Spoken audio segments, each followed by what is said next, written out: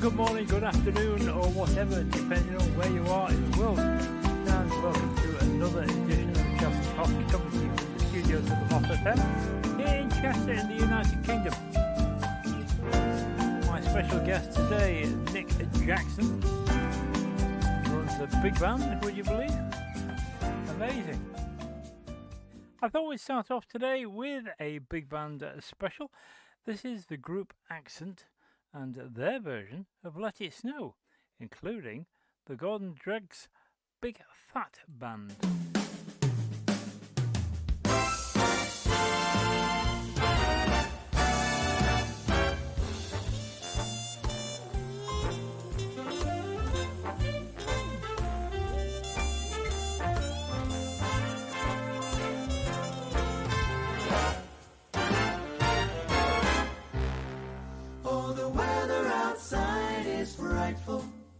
But the fire is so delightful, and since we've no place to go, let it snow, let it snow, let it snow.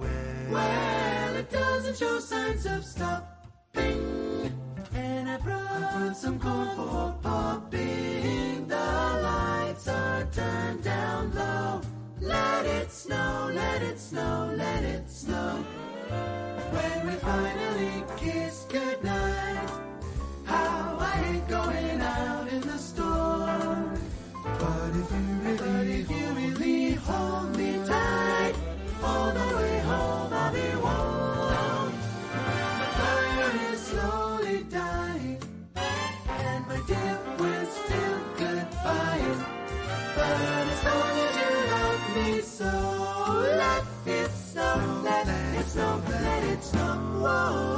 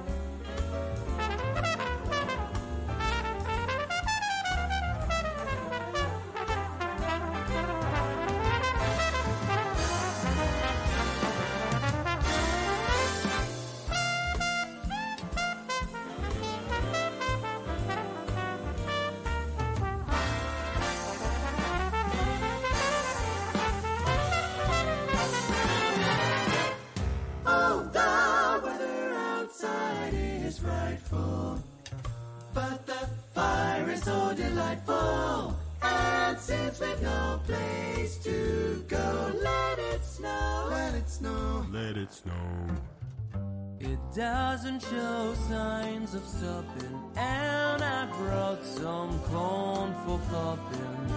The lights have turned way down low. Let it snow, let it snow, let it snow. When we finally kiss goodnight, how I hate going down in the storm. But if you really hold me tight, all the way home I'll be warm. Fire is slowly dying, and my dear, we're still goodbye. But as long as you love me so, let it snow, let it snow, let it snow, let it snow, let it snow, let it snow, oh, let it snow, let it snow, let it snow, just let it snow, yeah, let it snow.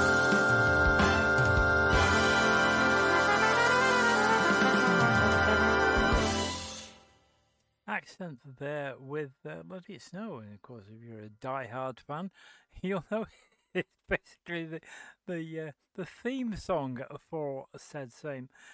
Now then, let's carry on with the Big Band Christmas, and this is indeed a Big Band Christmas, and it's a multi-instrumentalist from one chap, rather clever.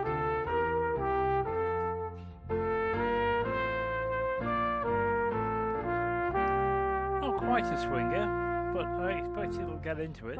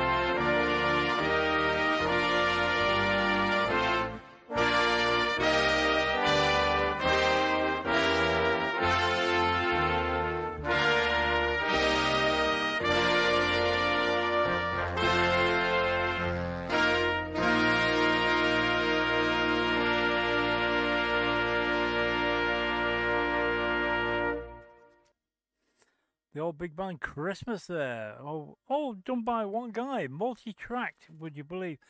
Absolutely brilliant. Now we've got a new track that's come to me today. In fact, it was just probably about 2 hours ago. It's quite a soul-y, smoothie thing. It's from a guy called Joe Levy, and it's called One More Day. And after this, we'll speak to Nick.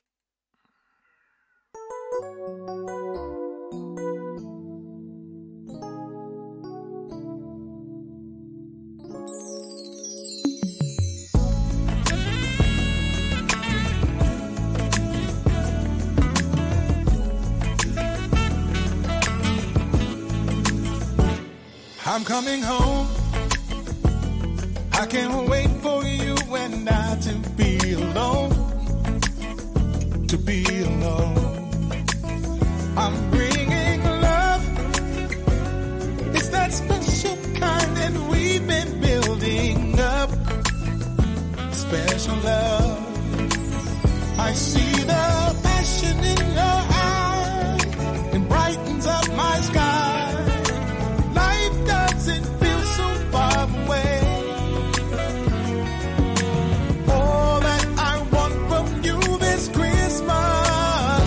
Another day.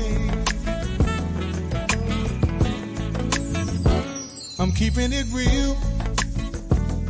I'm infatuated with the way this feels. The way it feels. You say my name. It's the first time that I feel that I can claim. This ain't a game. I see the passion in your eyes. It brightens up my sky. My life doesn't feel so far away. All that I want from you this Christmas is another day. Another day to show how much I need you. What you mean to me. Hold you in my arms, baby. Oh, let me kiss you tenderly. That's my wish. My Christmas list is to give you one more kiss. La la la.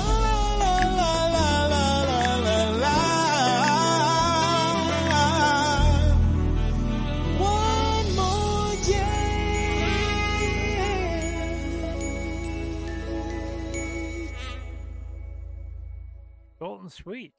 Gorgeous little smoothie jazz piece. Now then, I introduced to you on Wednesday, just before our Night Owls program in the week, a guy called Nick Jackson. And he's put together a big band, a 20-piece big band. And very adventurous. And joining me from his studio somewhere in southern England is Nick. Hello, Dr. Glynn. Pleasure to be here. Well, it's nice to have you too. I saw you bopping along to the last couple of tracks. Some fantastic stuff there. I have some empathy with the guy who did the multi-track one before last. Yes. That's how I started here. The very first thing that I did here in the genre of the orchestra was a multi-tracked number, our version of Get Happy. Well, he's with Full Sail University in Orlando, in Florida. It's the American version of RADA here. Right. So yeah. he's Smashing obviously working towards his degree. Yeah. Well, what a talent. A young lad then. Absolutely. Yeah. I take it Sarah is related to you, is she? Yes. Sarah on alto saxophone in the orchestra is my wife, Dr. Glynn. Ah, yes. Well, there you go. Yeah. You probably saw the comment that came up earlier. She rather liked one of the tracks we played. Hi, Sarah. Nice to see you. She's in the office, not here in the house. All right. I assume she's listening in. Well, going off the comment that she left, I think she must be listening in, or else she wouldn't know what she was talking about. Yeah. But there you go. Anyway, you started this big band, Yes. Pop Power Orchestra. Where'd you get the name from? For starters. Yeah. I suppose in a way, when I put this together, I love big bands, but I didn't want to use the term big band because it sets the hair running of a certain genre, which I love. But the idea here was to do something different and move the boundaries a bit. Of course, it looks like a big band. There's a 13-piece brass section, and when they're all blowing at once, you get that big band vibe, and it's a brilliant thing. But I wanted to add onto it this this rocky, funky type rhythm section and combine the two. So I felt orchestra was more appropriate. And I forget how we came up with Pop Power. It was one of the very early versions of the orchestra, and it stuck. And I think we were using it as a, as a general term here, and it just stuck. And we kicked it around, and we couldn't come up with anything better. We certainly didn't want my name on it, Dr. Glynn. Why ever not? I mean, you got Sid Lawrence, you got Jack Parnell, you got Ted Heath. Yeah, well, indeed, and nobody's heard of me, Dr. Glynn. So I felt we'd have a communal name for the whole team. Bit like the NDO, really. Yes. Yes. Now, you've done the sign of the swinging cymbal. Now, I'm quite enamored by that, partly because it was written by Brian Fay and his orchestra, and my dad was the drummer with Brian Fay when that was created. That's just brilliant. When we had a conversation a week or so ago, I loved that. Well, I obviously got it from somewhere. I've got big bands ingrained in me. I mean, you probably tell by the way I'm swinging about, and I love a swing 4, and I really, really, really love a swing 3. But you can't have everything. But see, you did that, and then that was what 68. Then Barbara Moore did version, the Brian Fahey original. Yeah, and then Barbara Moore did a version of it in 1972, which, of course, in the UK, just about everybody knows of Top of the Pops, and that was the signature tune for it. And you've taken it on board. Was this your first piece? No. So Get Happy was the first thing we did. This was a little bit further down the line. I love that Barbara Moore version. The band was called Brass Incorporated. I'd love to find out more about them. I've done the Wikipedia thing. Aren't they fantastic? The energy just leaps out. Yeah. And I noticed on YouTube and looking around live that I hadn't heard this played much, and there's not a version on YouTube. I love the tune, and I had a discussion with the drummer in the orchestra, Vinny. How do you fancy doing this? And I also had a discussion with a very good trumpet friend of mine, which was about how difficult is this to play. And I said, well, you need to play it like a hooligan. So, so we went for that. Actually, I think that one was my friend Clive Hitchcock on tenor. So you need to play it like a hooligan. And we just decided to go for it. So for that one, I think at the time I was doing an arrangement of the arrangement for Night and Day, which I was doing from scratch. So I got a musician friend, Brendan Musk, who is a trumpet player, to do the original transcription. But then we decided to add our bent on it, particularly with the percussion and drums. And we decided to pull and push that around a bit and not copy the original there, but leave the excitement of the trumpets and the saxes and all that in. So that's how we ended up with this particular version. Let's have a listen to it. Thank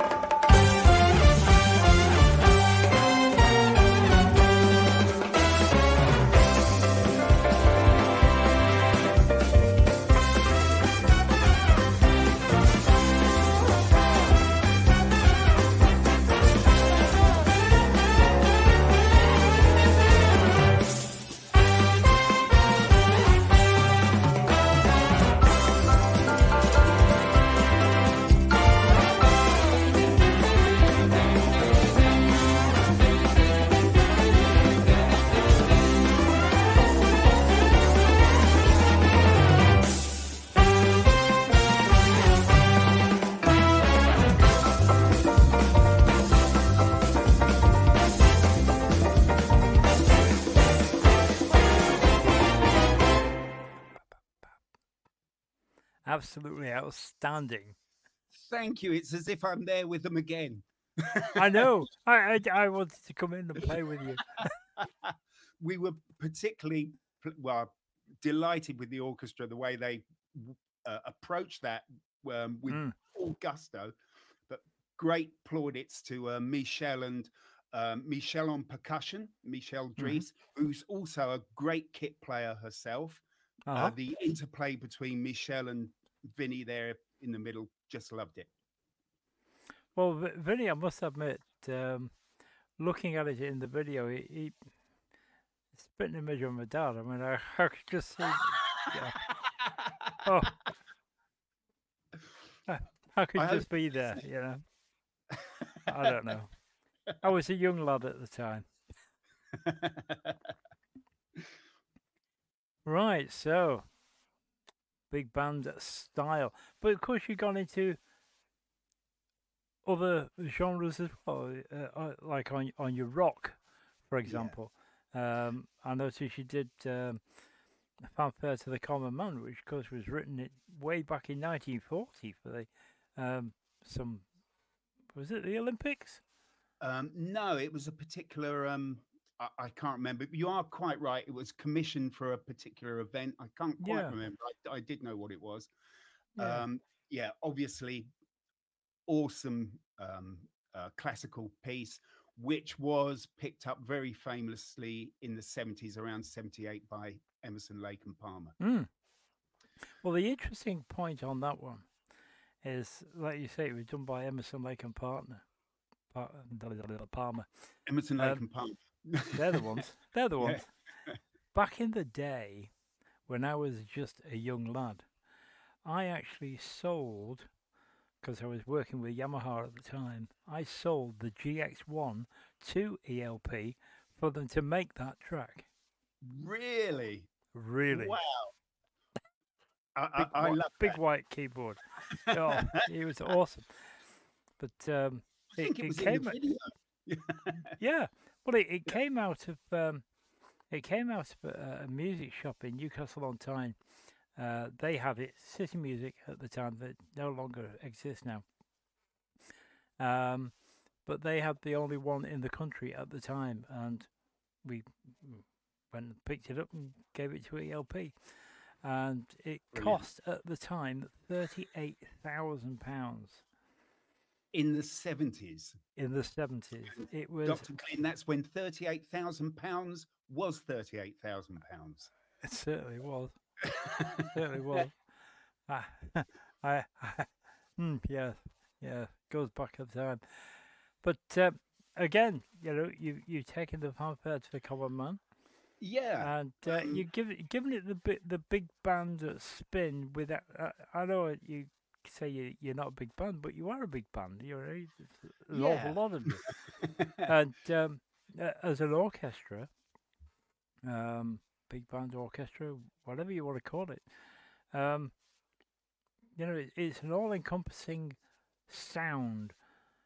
That's what I like about you, Thank you. and the fact that all the boys and girls in the band, orchestra, whatever group, you all look as though you're really enjoying yourselves. It was one of the most.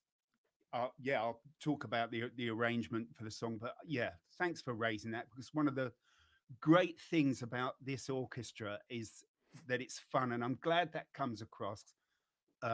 We really did. It was quite a pressured day when we filmed those songs, especially for me. I'm paying, but we had a super day, and it was great getting on a stage with these really talented people, all ages.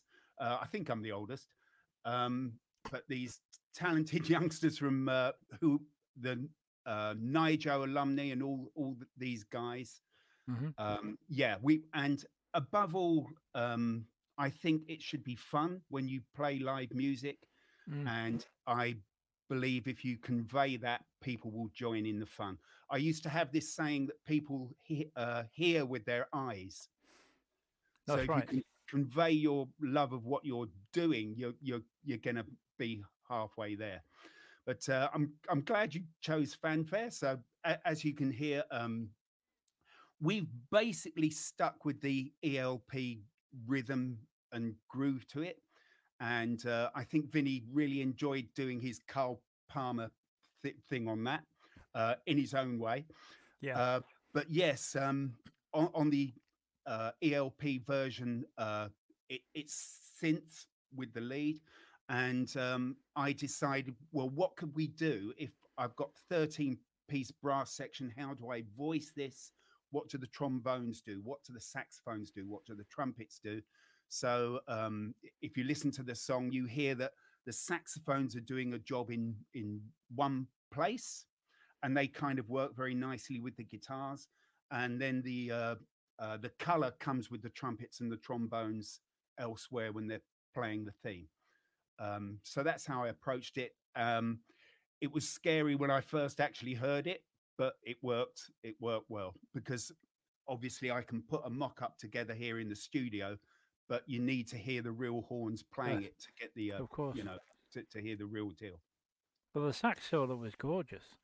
Thank you. That's Alison Corley on tenor, and I've admired Alison's playing for years. I've seen her with the Chrissy Lee big band some years ago, which my wife was playing in, and I've admired her playing for years. She plays great solos, and she plays it with so much soul and feeling, and I really appreciate that in a musician. It's not just the technique; it's the way you play it and put it across. And I think Alison did a great job, and boy, do I look forward to working with her again. She's great. Oh, let's have a listen to it. See, everybody.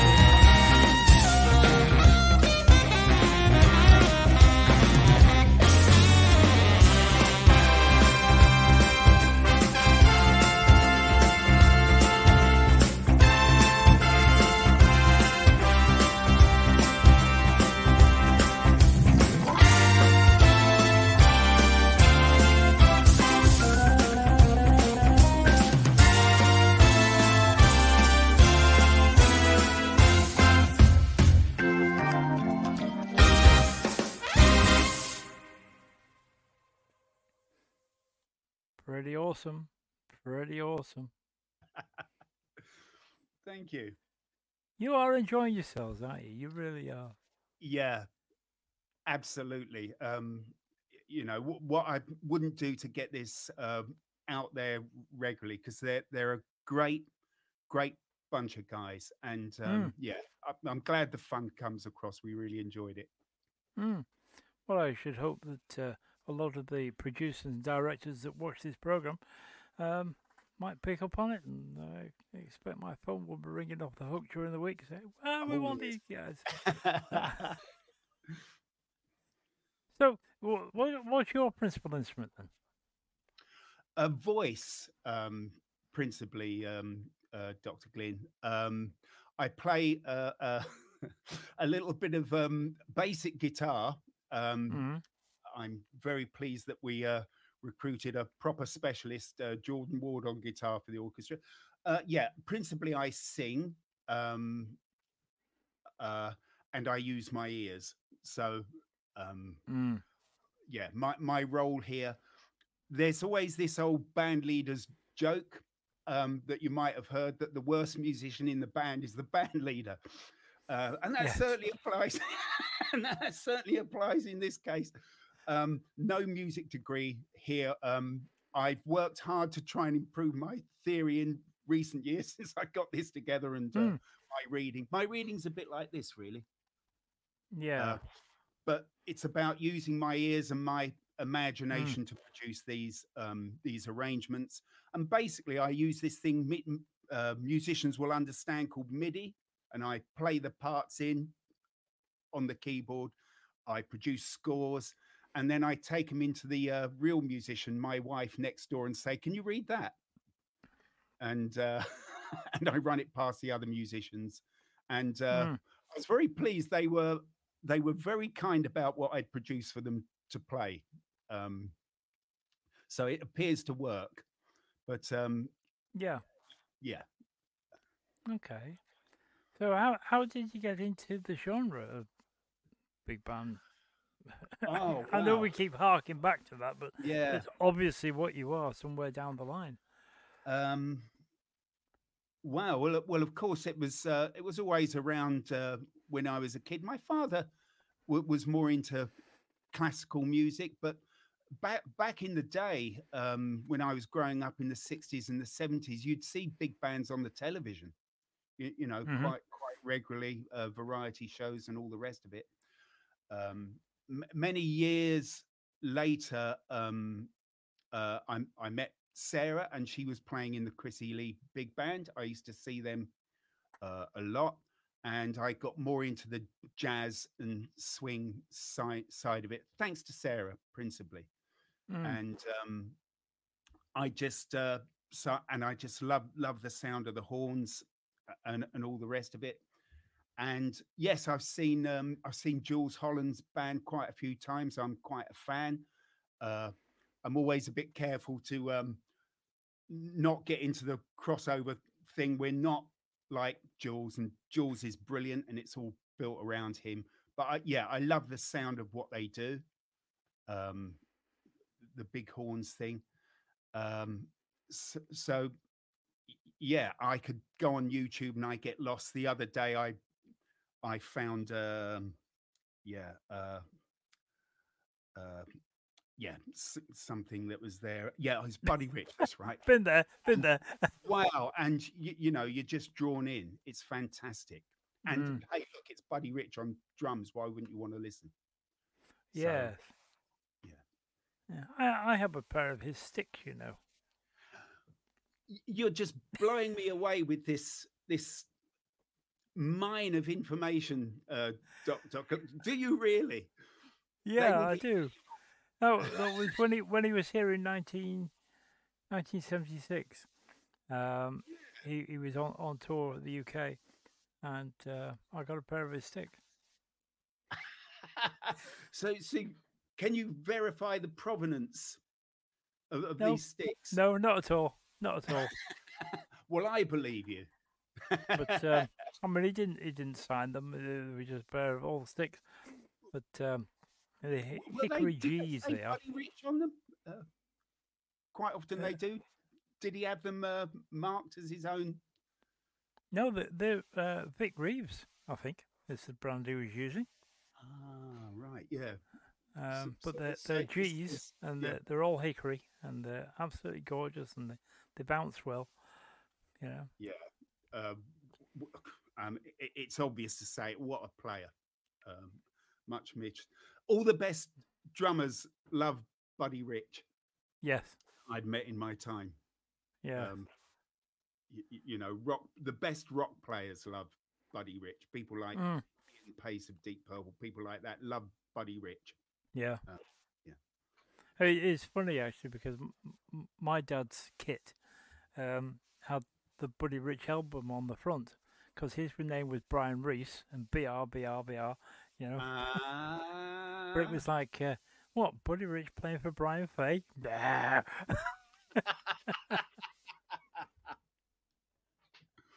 Excellent. Now then, your first one, as you said, was Night and Day. Oh, I've got that one lined up here for our next one. You've done it somewhat differently than you would normally expect. Yeah. It's certainly bang up to date, with some gorgeous counter melodies in it. Thank you. What was your story behind that one? Why? Well, first of all, it's a great Cole Porter song. So what a great songwriter. And so I've loved the song for years. And how I approached that was any musicians listening would have heard of a thing called the real book, which, so it's just got the melody and the chords. That's right. And how I decided to approach this was not listen to other arrangements that had already been recorded. And of course, so many people have recorded Night and Day. And rather than be influenced anywhere else, I got the real book, stuck to the melody and the chords, and decided to build my own arrangement out of that. And I imagined how would, if Cole Porter had written this in the modern era, how might he approach it? And that was actually in the front of my mind. So if you listen carefully, you'll hear at the top there's just the staccato piano and the finger clicks and the voice. That's kind of the idea I got from, if people know the song Killer Queen by Queen, it's the same idea. So I nicked that little idea at the top there. And then I wanted to go for this build and this question and answer thing going on across the brass section. So yeah, the important thing for me was not to listen to anyone else's arrangement and simply build it myself. And that was the first big band, if you could call it that, arrangement that I'd ever done. And my good friend Clive, who I mentioned earlier on, he knows his big bands really well, and Clive Hitchcock, and I tentatively played him a rough out of it before the real brass went on, and it was all just in early stage. And is it all right? And he said, it's good. And that was very, very encouraging. Well, it is good. Like I say, it's very different. Thank you. But bang up to date. Thank you. But still with the big band 40s feel, if you like. Yeah. Let's have a listen. And Like the beat of a tom-tom when the jungle shadows fall. Like the tick-tick-tock of the stately clock that against the wall. Like the drip of the raindrops when the summer showers through. The voice within me keeps repeating, you, night and day. You are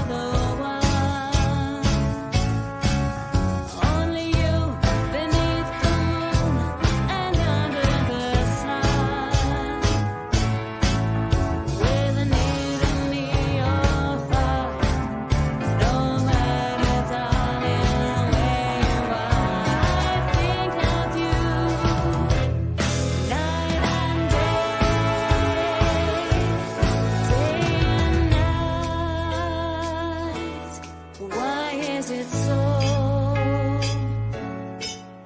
That this longing for you follows wherever I go. In the roaring traffic boom, in the silence of my lonely room, I think of you night and day,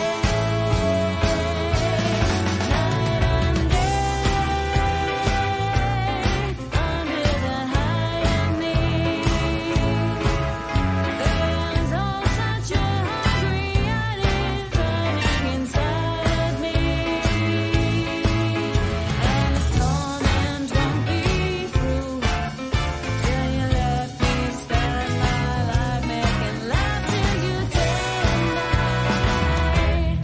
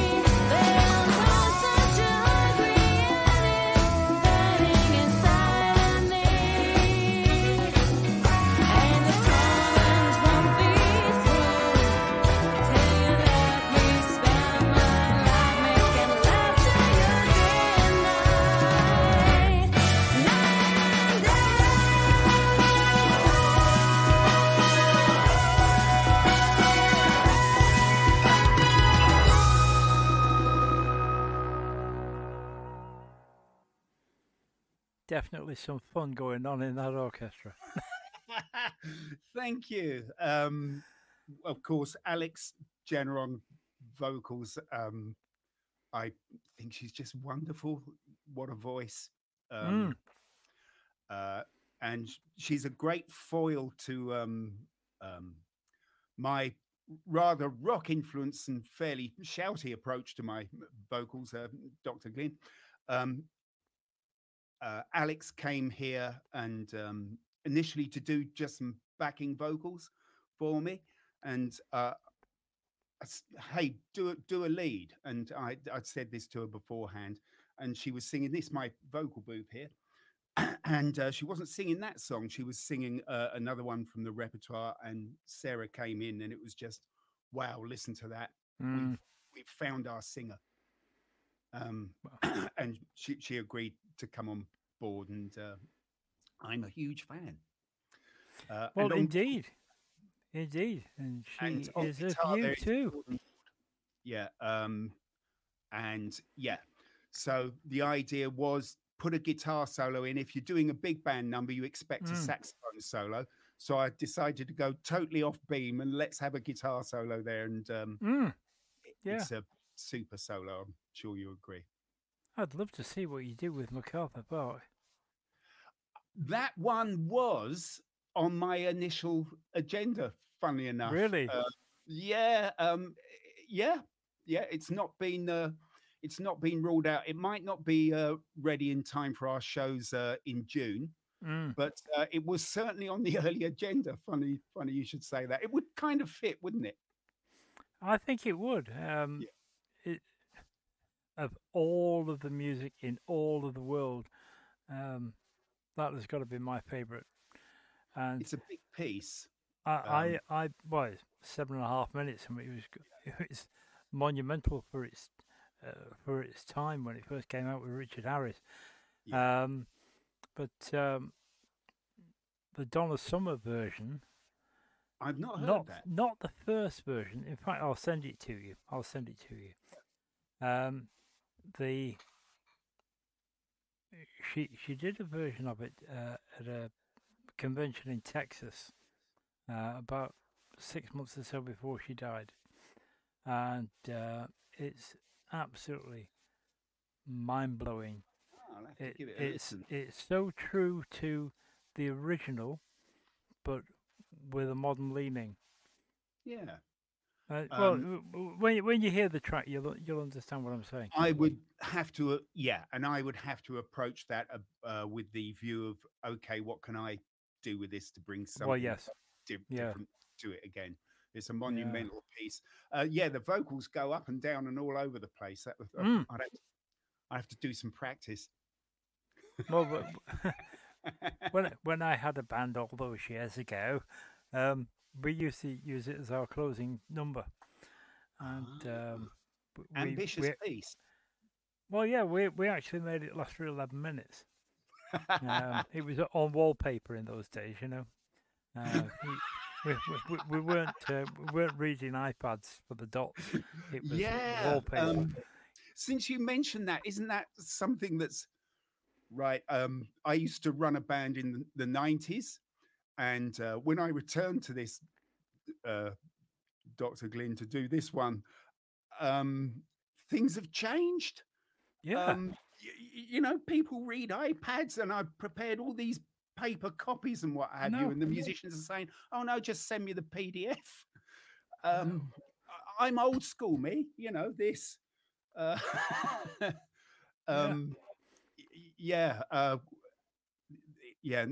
only that, all sorts of technology has changed. We used to cart this huge light rig about, and you can do all this stuff on these LEDs now, and they take a fraction of the wattage, and they're loads lighter, and the PA equipment and all this sort of thing. I'm getting old. I've got a Hammond T2 in the garage. Wow. It's 60 years old, and it's still always gorgeous. But you know, and I've got a couple of Technics keyboards and a couple of Roland synthesizers and stuff, but it's not the same. Do you mean because it's modern and not so organic as the like say an original Hammond? Yeah. I think I can kind of get that. I used to own a Rhodes, and there was something, you know, about the actual thing instead of having a thing that can do a Rhodes sound. It's probably not in shot here, but I've got one of these Nord things here. You've got one of those cheap machines. I mean, they are incredible. I haven't really begun to scratch the surface. I bought it for the orchestra, so that where I need particular sounds loaded in, because being an orchestra, I don't just want to confine it to the brass.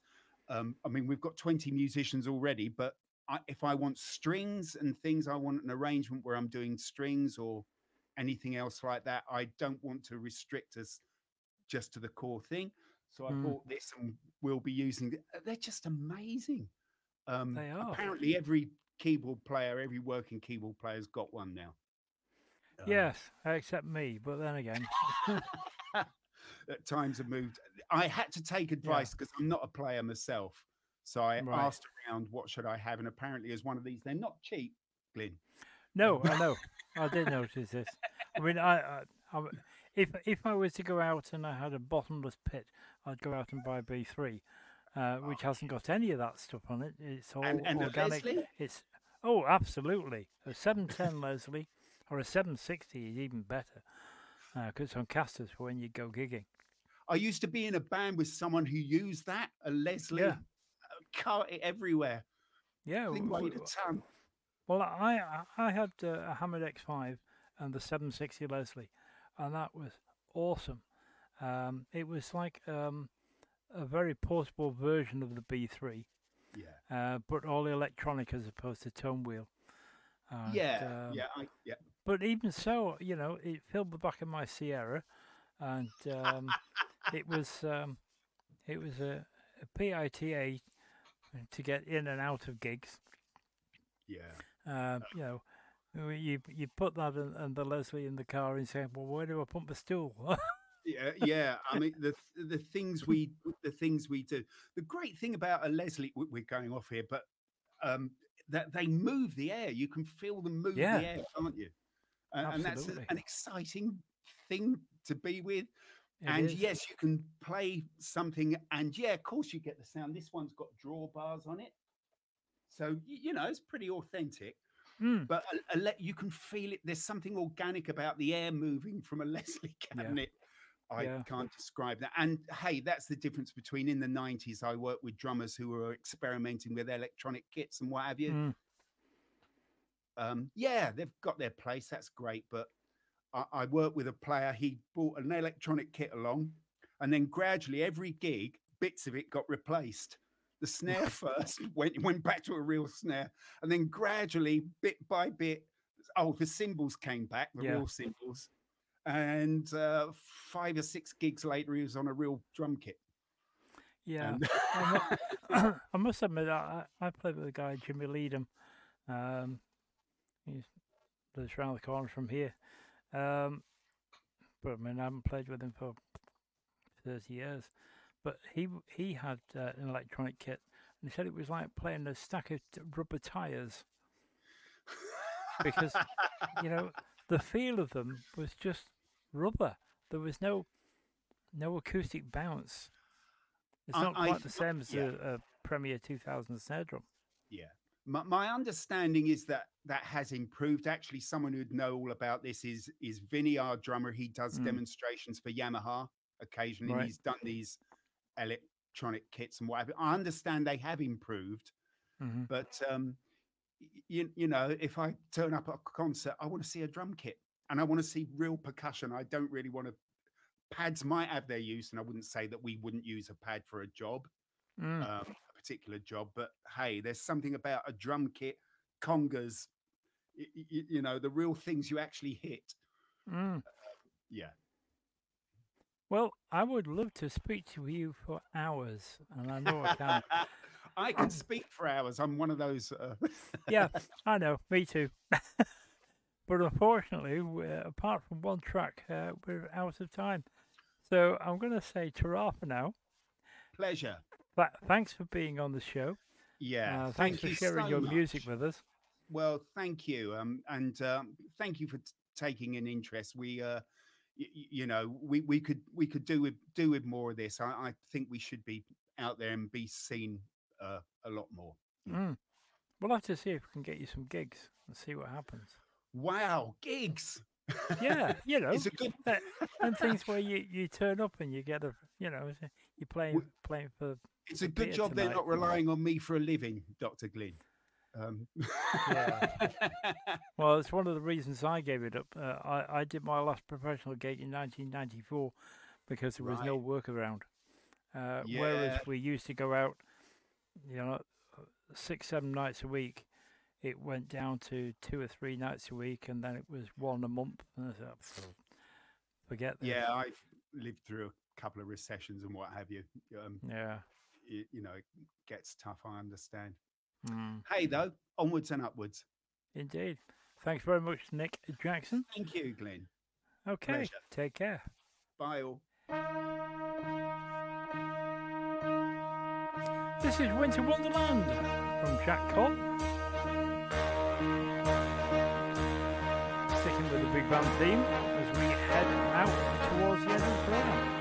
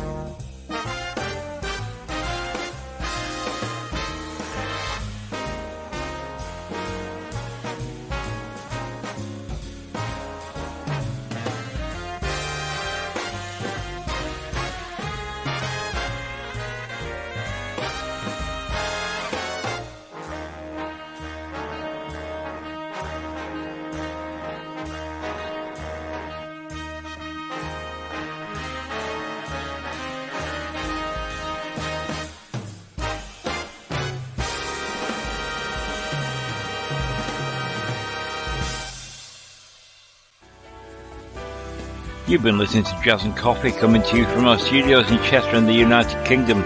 Remember, you can listen to this podcast again and all of the ones in the present series by going to JazzAnd.Coffee. I'm Dr. Glyn. Our theme music is by Kirk Fisher.